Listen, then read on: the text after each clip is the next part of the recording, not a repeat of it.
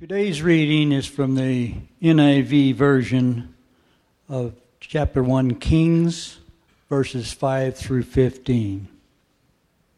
At Gibeon, the Lord appeared to Solomon during the night in a dream. And God said, "Ask for whatever you want me to give you." Solomon answered, "You have shown great kindness to your servant, my father David, because he was faithful to you in righteousness and upright in heart. You have continued this great kindness to him and have given him a son to sit on the throne this very day. Now, Lord my God, you have made your servant king in place of my father David. But I am only a child and do not know how to carry out my duties. Your servant is here among the people you have chosen, a great people, too numerous to count or number. So give your servant a discerning heart to govern your people and to distinguish between right and wrong. For who is able to govern this great people of yours?"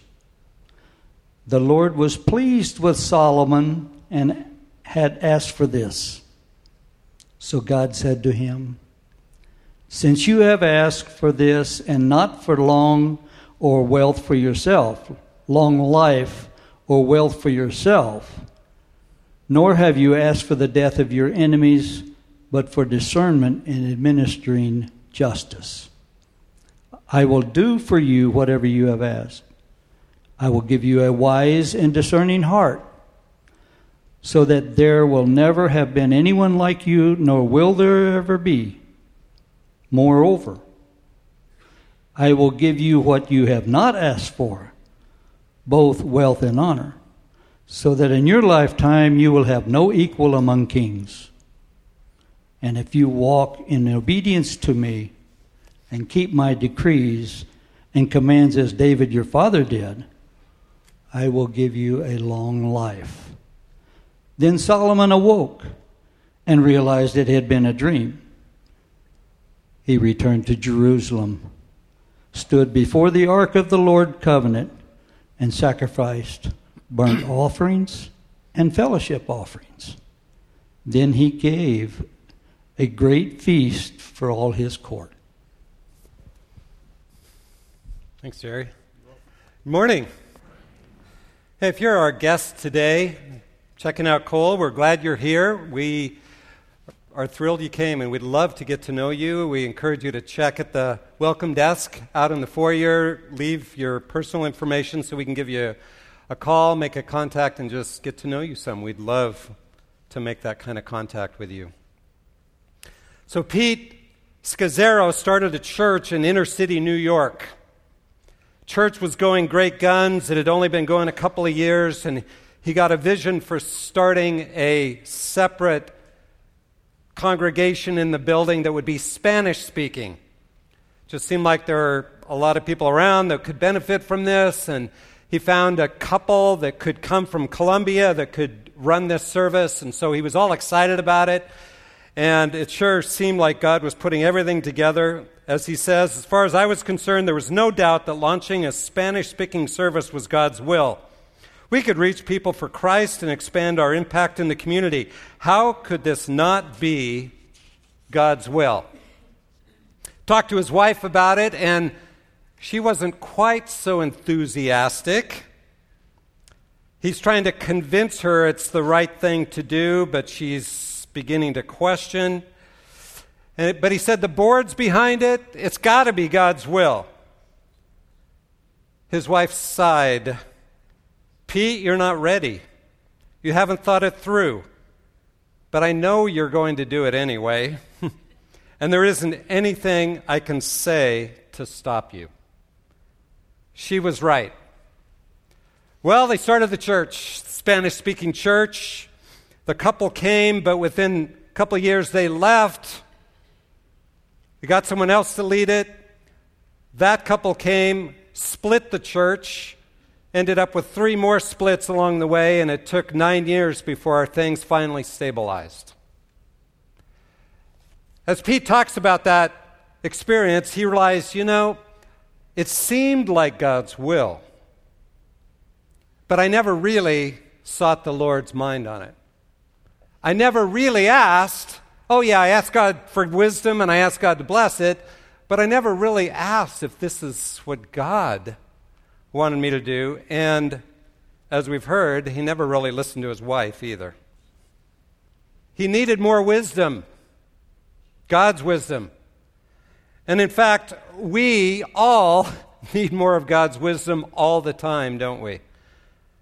We live in a world that's so complex. There are so many choices, so many options for our money, for our time. And it's so difficult to discern what the wise thing to do is, where to turn, how to spend our money, who to spend time with, what to say to your sulking teenager, how to resolve a battle with your spouse. Should I take a new job because this one's frustrating? Should I look for a new job? Should I retire now? Should I not? And it just goes on and on. This world is so complex. We desperately need wisdom to maneuver through this maze of life. Scripture reflects that. We need wisdom. The book of Proverbs, right, is all about wisdom. And it says, above all else, get wisdom. Wisdom will guide you, protect you, change you, get you where you need to be. But as we think about that, what is wisdom? And how do we actually get it? Do we just say, give me wisdom and we go on, or like most of us do, or how do we actually get it? Well, in 1 Kings chapter 3, our passage today, God gives Solomon wisdom, and as we see in this chapter, I think we'll learn some amazing, surprising, but dynamic truths that can help us maneuver this incredible, weird maze we live in called life. Let's pray. Father, you are the maker and the giver of truth. Lord Jesus, you are the truth, the way, the truth, and the life. And Holy Spirit, you are the one who can lead us into all truth. But we confess that this world's way too big for us, and we need your wisdom. You've got it. How do we get it? Help us understand that today, that we might learn to be truly wise people. We pray in Jesus' name. Amen. So what's the truth about wisdom? Well, I want to highlight 3 different areas. First, I want to ask, who gets wisdom? Who is it that can really get wisdom? I want to read the first 4 verses of chapter 3. Solomon formed a marriage alliance with Pharaoh, king of Egypt, and took Pharaoh's daughter and brought her to the city of David until he had finished building his own house and the house of the Lord and the wall around Jerusalem. The people were still sacrificing on the high places because there was no house built for the name of the Lord until those days. Now Solomon loved the Lord, walking in the statutes of his father David, except he sacrificed and burned incense on the high places. The king went to Gibeon to sacrifice there, for there was a great high place. Solomon offered 1,000 burnt offerings on that altar. Who gets wisdom? Well, first of all, what we see here is the imperfect. The imperfect people. As you read just this introductory little section, you see a lot about Solomon, and you see how imperfect he is. On the one hand, it says he loves Yahweh, and he walks in the ways of his father David.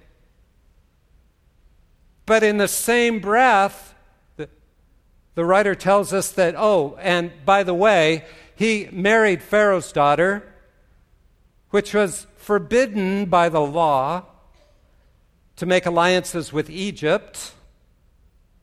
And he was sacrificing on the high places, which was also forbidden by the law. So you got this guy that's just this mixture. He just doesn't have it all together. He's imperfect. He loves God, but very impurely. Solomon's a lot like us. us, isn't he? I mean, we try to trust God, and we walk with him, and we blow it, and we fail to love well, and we give in to sin, and we have to repent, and we're just a mixture. But I don't know about you, but this is very encouraging to me, because if we think that for me to have wisdom, I've got to get my act together, I've got to figure it all out, and I've got to have all my ducks in a row spiritually, and only then can I get wisdom, then we'd be in big trouble. Because I never can get my ducks in a row. I don't know about you. No, in fact, God gives wisdom to struggling, needy folks like you and me. Maybe because we're the ones who need it the most, but that's who he gives his wisdom to. First, to the imperfect, like us. Secondly, he gives his wisdom to the inadequate, Jerry read verses 6 through 9, but I want to just highlight verse 7. As Solomon has said, "Oh God, you've been so kind. Your loving kindness has reached my father David and now to me, and you've been so good to put me on the throne as his son." Now verse 7, he says, "Now, O Lord my God, you've made your servant king in place of my father David, yet I'm but a little child. And literally, I do not know how to go out or how to come in." Now, Solomon at this point is probably married. He's already got a son, Rehoboam, as far as we can tell, timing-wise. So he actually isn't a little child, a little boy, and yet that's how he views himself before God. I'm just a little kid, and I don't know how to go out or come in. I don't know when I should go out.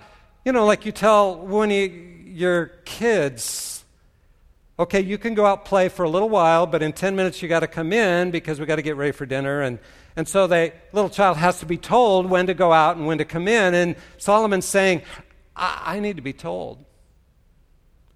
I don't know what the right thing to do. I understand that I don't have what it takes to take this great nation of yours and rule it. I don't have the wisdom it takes to maneuver through life and do what's right. Sometimes we see wisdom as belonging to those who have, they've studied the scriptures and they've got it all figured out. They understand the Bible so well, so they really know the right thing to do all the time. Or the wisdom comes to those who have experienced, they've walked through life a long time, and because of all that experience, now they have wisdom to handle life. Well, those things give a measure of common sense. They can be helpful a little bit, but biblical wisdom does not come those ways. It doesn't come to those who have it all figured out. In fact, I've known plenty of pastors and theologians in my own experience and in my own life and just my observation who know the Bible a whole lot better than I do and yet make terrible choices. They don't live by wisdom at all. It's clear that just knowing the scriptures well does not give you biblical wisdom, the ability to make wise choices in life. So why is that? Why doesn't understanding the Bible or a lot of experience give us wisdom? Well, prideful people who think, I can depend on my own reasoning. I can figure it out. And so they apply their minds to life and they take pride in being able to figure it all out. Are depending on their own rational abilities rather than the Lord and are actually some of the most blind people in the world. If we depend too much on our own rational thinking, we don't have wisdom at all. In fact, we become fools. We're like this picture I want to show you now. It's an old Indian fable. You've seen it before, heard of it, probably, most of you, but 6 blind men are trying to figure out what an elephant is. And so they're all feeling different parts of the elephant, and one feels the leg, and he says, oh, an elephant, I know what it is. It's like a tree. Another one feels the tail. Oh, I know what an elephant is. It's like a rope. One feels the side and says, whoa, an elephant is like a wall. Another feels the tusk and says, well, an elephant's like a spear. One feels the ear and says, oh, an elephant's like a fan. Another one says, no, you're all wrong. He grabs the trunk and says, an elephant's like a snake. And let me ask you, are they right? Well, what they're experiencing, they're processing, but do any of them know what an elephant really is? Not a one. Not a one. And unless we have a sense in our own selves that my understanding, my thinking things through, no matter how much study I do, no matter how much I try to figure things out, no matter how well I know the scriptures, my understanding is limited to my little place, and I do not understand the big picture. Unless we have that attitude, like Solomon did. I'm just a kid, and I don't know what to do. Then we will not have biblical wisdom. See, only God sees the whole elephant. Only God sees the big picture. None of us can. And so wisdom only comes by plugging into Him and hearing from Him what the wise thing is to do, because we can't figure it out on our own. Wisdom only comes to the inadequate, not the prideful, not those who have it figured out. When I was in college, the head of the religious studies department was a brilliant man. I met him, got to know him a little bit. Knew the scriptures inside out, taught them, taught classes, and yet did not believe in the miracles in the Bible and did not have a saving personal relationship with Jesus Christ. Knowledge just doesn't get you where you need to be. Wisdom is something different than knowledge. You're probably familiar with Proverbs 3:5, but let me just read it to remind you. It says there, trust in the Lord with all your heart, and make sure you rely on your own understanding. Oh, wait a minute, that's not what it says.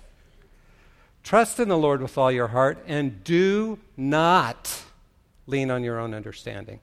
And yet, in America today and in the Christian world, we're taught, okay, rely on your own understanding. You can figure it out. God's given us great minds. Yes, we are to apply our minds. We can figure out a lot. But if you want wisdom for living life, you have to have a humility that says, I don't see the big picture. Only God does. Only He can see the beginning to the end and the consequences of our choices, and whether this Spanish-speaking church is going to actually be a wise thing to do or not. Only God can see all of that, and therefore we need to somehow get wisdom from Him. In fact, I would say the greatest barrier to experiencing or receiving God's wisdom is our own confidence in our ability to figure it out. Our relying on our own understanding.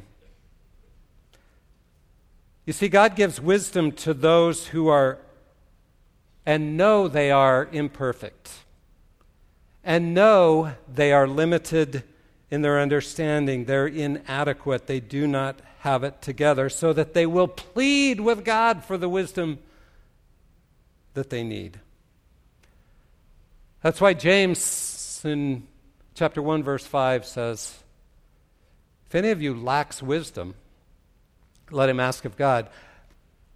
In the Greek, it doesn't come through in English that well, but it really has this sense of, if any of you lacks wisdom, and you do, let him ask of God. James's attitude is not, if any of you poor people who really don't understand life very well, haven't got it figured out, need wisdom, well, ask of God. No, it's all of us need to ask of God. We all lack wisdom. So we need to ask. How do we get wisdom? That's my next category. How do we get wisdom? Well, doing that, asking. James 1:5, ask of God. We only ask of God, really ask of God for wisdom if we understand that He has it, we don't. And therefore, I need Him to give it to me. It must come through as a gift. He is the source of all wisdom. It doesn't come from me figuring it out. Colossians chapter 2. We could look at a lot of other passages, but Colossians chapter 2 describes, in verse 2, says, Paul's writing, their hearts may be encouraged, having been knit together in love and attaining to all the wealth that comes from the full assurance of understanding, resulting in a true knowledge of God's mystery, that is, Christ Himself, in whom are hidden all the treasures of wisdom and knowledge. If all wisdom, all the treasures of wisdom are hidden in Christ, then the only way we can get them is by asking. He has to be willing to give it. It's not going to be us figuring it out. So that means we need to not depend on our own ability to figure it out, but again, ask of Him, see it as a gift, and go to Him and say, please, Lord, I need your wisdom. But it goes farther than that, because I think we're pretty good at asking. We're pretty good at saying, Lord, I need your wisdom. Now I'm going to figure this out and make my best choice and go for it. I mean, don't we all do that? I do. But what I've learned from this passage is there's another step that we often miss. We not only ask, but we are to listen. We have to listen. If you want wisdom, you have to listen. We often look at this passage as that, wow, Solomon asked God for wisdom. You know what? He didn't. Solomon never asked God for wisdom. If you look at verse 9 really carefully, it says in my translation, so give your servant, Solomon says to God, an understanding heart. Your translation may say a discerning heart. It may say, understanding or even wisdom or something. But literally, what he asks for is a listening heart. Solomon says, please give your servant a listening heart. If you are the source of all wisdom, then I need to somehow have a heart that's able to listen to you so that I have your wisdom that I do not have in myself. He doesn't ask for wisdom, he asks for a listening heart. And I just think in America, as Christians, we're really bad at listening. We're just not good. We're really good at doing. But to take time to really hear from God and listen and tune in to Him, we're not good at it. You see, God sees the whole elephant. He sees the whole picture. In fact, He sees time from beginning to the end. And He sees all of space. He sees everything. So He knows when we make a decision what the consequences are going to be way down the road. So we don't, right? We're blind. And so that's why we need to plug into Him and say, Lord, I need your wisdom. I need your insight here. I need to listen to the right way to go.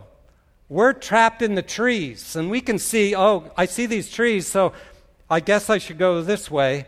But God is like at the space station. He sees not only the forest, the individual trees, and the forest, and the continent, and everything, and the beginning to end. He sees it all, and so it only makes sense we should plug into Him because He sees what we don't. And how do we do that? We need to listen. We need to hear from Him to get true wisdom. It doesn't mean things will go well necessarily if we hear from Him, His direction, where He wants to go as He speaks to us. It doesn't mean it's all going to go well, but it does mean God will be in it. It will be His will. He'll be guiding and leading for the sake of His kingdom. And if you think you don't need to really take time and effort to listen to God to make the right choice, realize Jesus had to. Over and over again, we see Jesus, before He made a big decision, He would spend time listening to God. Just one example, Luke chapter 6, verse 12 and 13. Luke chapter 6, it was at this time that He, Jesus, went off to the mountain to pray, and He spent the whole night in prayer to God. And when day came, He called His disciples to Him and chose 12 of them, whom He also named His apostles, Simon, whom He named Peter, Andrew, James, John, etc. Jesus prayed all night to get the wisdom of the Father on who needed to be His disciples, the very ones that would change the world. If Jesus had to do that, then I certainly think I need to. I need to listen. I need to plug in. I need to hear from God His wisdom. So how do we do that? How do we practically listen for God's wisdom? Well, it does take being quiet with God. It takes coming to Him and hearing from Him. I think that takes regular discipline. You've got to develop the ability to do it. Up at the men's retreat this last week, the speaker, Marty Meyer, brought up a radio and he stuck it, in front of us, and he said, God is speaking all the time. Just like all around us, there's radio waves, there's music stations and talk radio and all kinds of things that are around us, but do you hear any of those? No. Because you're not tuned in to those radio waves around us. God is speaking all the time. God longs to guide and speak and direct us and minister His love to us and His wisdom to us all the time. But we've got to learn, and it takes learning. It takes tuning yourself to hear God speaking. That means slowing down, hearing from Him, asking Him to speak. We can learn to tune into God. For me, one of the best ways is through the Scriptures. God gives wisdom, but it means learning to do that. My quiet time in the morning, when I first came to Christ, in my teens, as I thought, I was told you need to have a quiet time. You need to read the Bible and pray. So I would do it, check it off my list, and I'd feel better about myself because I did it. Right? You can all relate to that. And then I learned I live by grace. I don't have to get my worth from doing this discipline. So I relaxed a lot, but then I realized, but I'm missing out if I'm not hearing from God more. And so I became more disciplined again because I needed it. I needed to hear from God. But in recent years, it's transformed and morphed even more into just a lot of quiet time before God and reading the Word and saying, Lord, how are you speaking to me through this? What do you have for me in this? And taking time to just listen, and God tends to speak through that. But God can speak through the promptings of our hearts. God can speak in a variety of ways when we learn to tune in to Him and listen to what He has for us. Lord, what do you have for me? But we also can listen to one another and others, and I think that can help us develop wisdom. I like in his little book on Proverbs, Timothy Keller says this, fools, and this fits into all of this, fools are wise in their own eyes. Some take no advice at all. Other fools listen to only one kind of advice. For example, teenagers tend to be very averse to the advice of older people, but rely primarily on the counsel of their peers. How's that working? Not so good. Many of us listen only to people of our own race or class or political persuasion and not to others. You see, wisdom is to see things through as many other eyes as possible, through the Word of God first and foremost, and through the eyes of your friends, of people from other races, classes, political viewpoints. even the voices of your own critics. Wise women and men create a company of counselors around them, mentors and advisors and friends and people from whom they can get a quote-unquote second opinion. And I think that's good advice. It's good, it helps, but ultimately, if you want to be wise, it's got to come from Him. Listening to Him. Being a good listener to others and being a good listener to Him. And the word that he uses here is the word shema,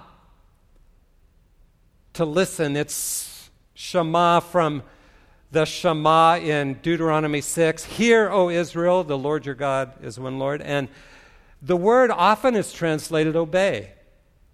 So when you hear from God, it means you also do. You see, the Hebrew mindset is if God speaks, you do it.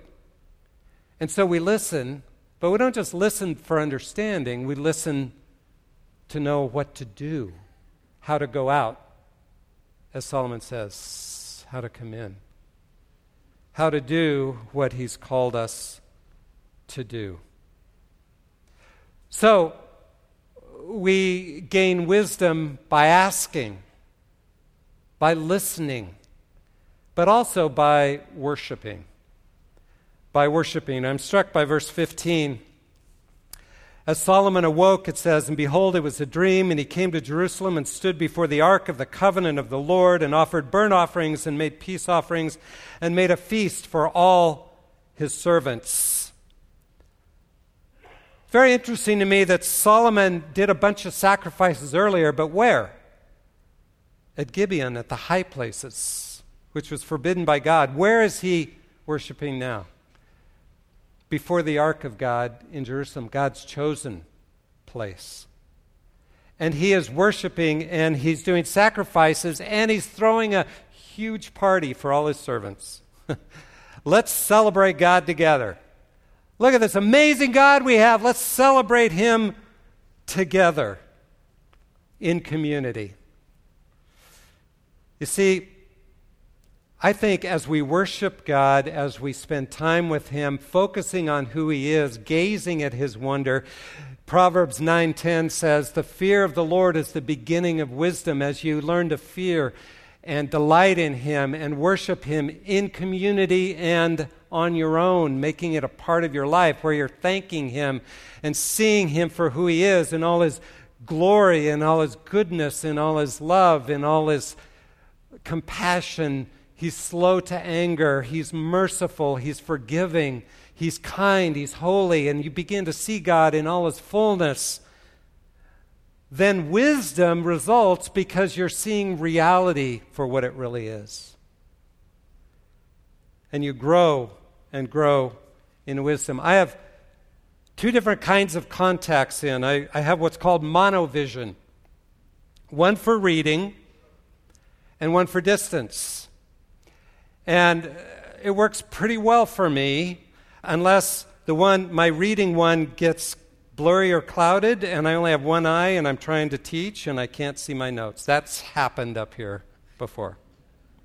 But I think that's a picture of what God wants for every one of us.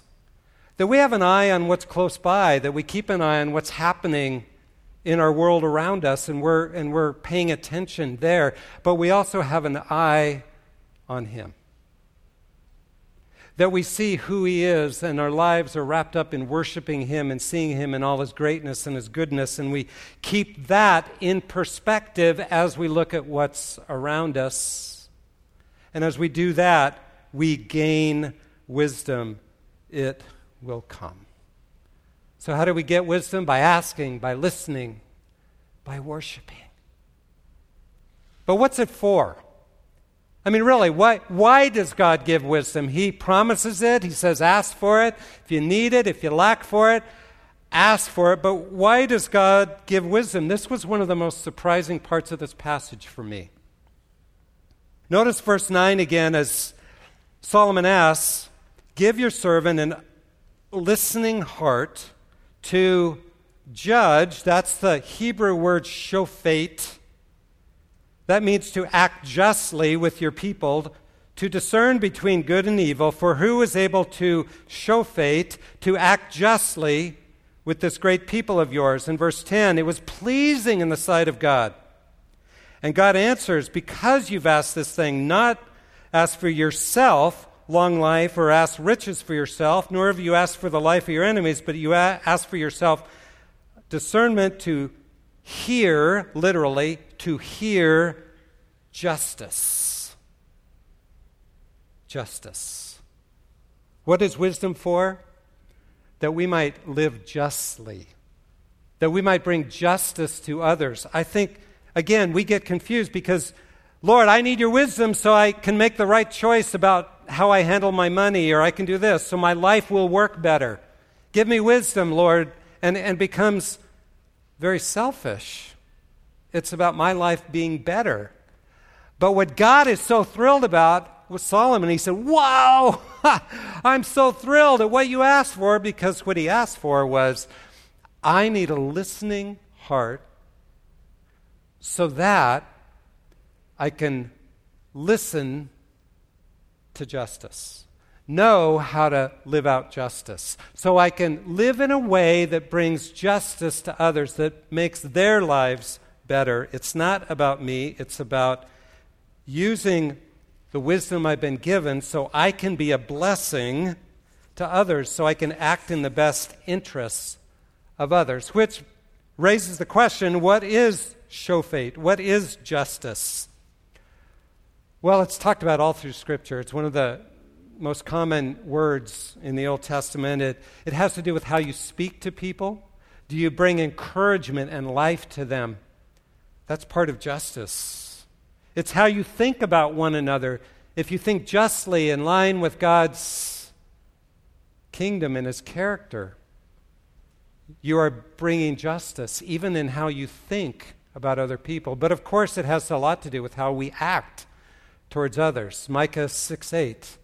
He has shown you, O man, what is good, but to act justly, to love kindness, and to walk humbly with your God.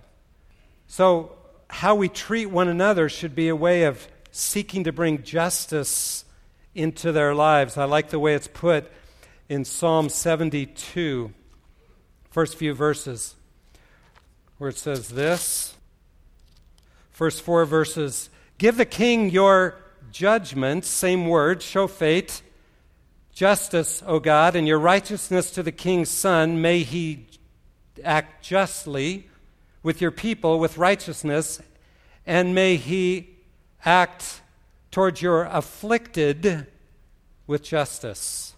Let the mountains bring peace to the people and the hills in righteousness. May he vindicate the afflicted of the people, save the children of the needy, and crush the oppressor. Notice the connection between the afflicted, the hurting, the oppressed, and justice. Justice has to do with helping those who are less fortunate, who are afflicted, who need help. We need one another.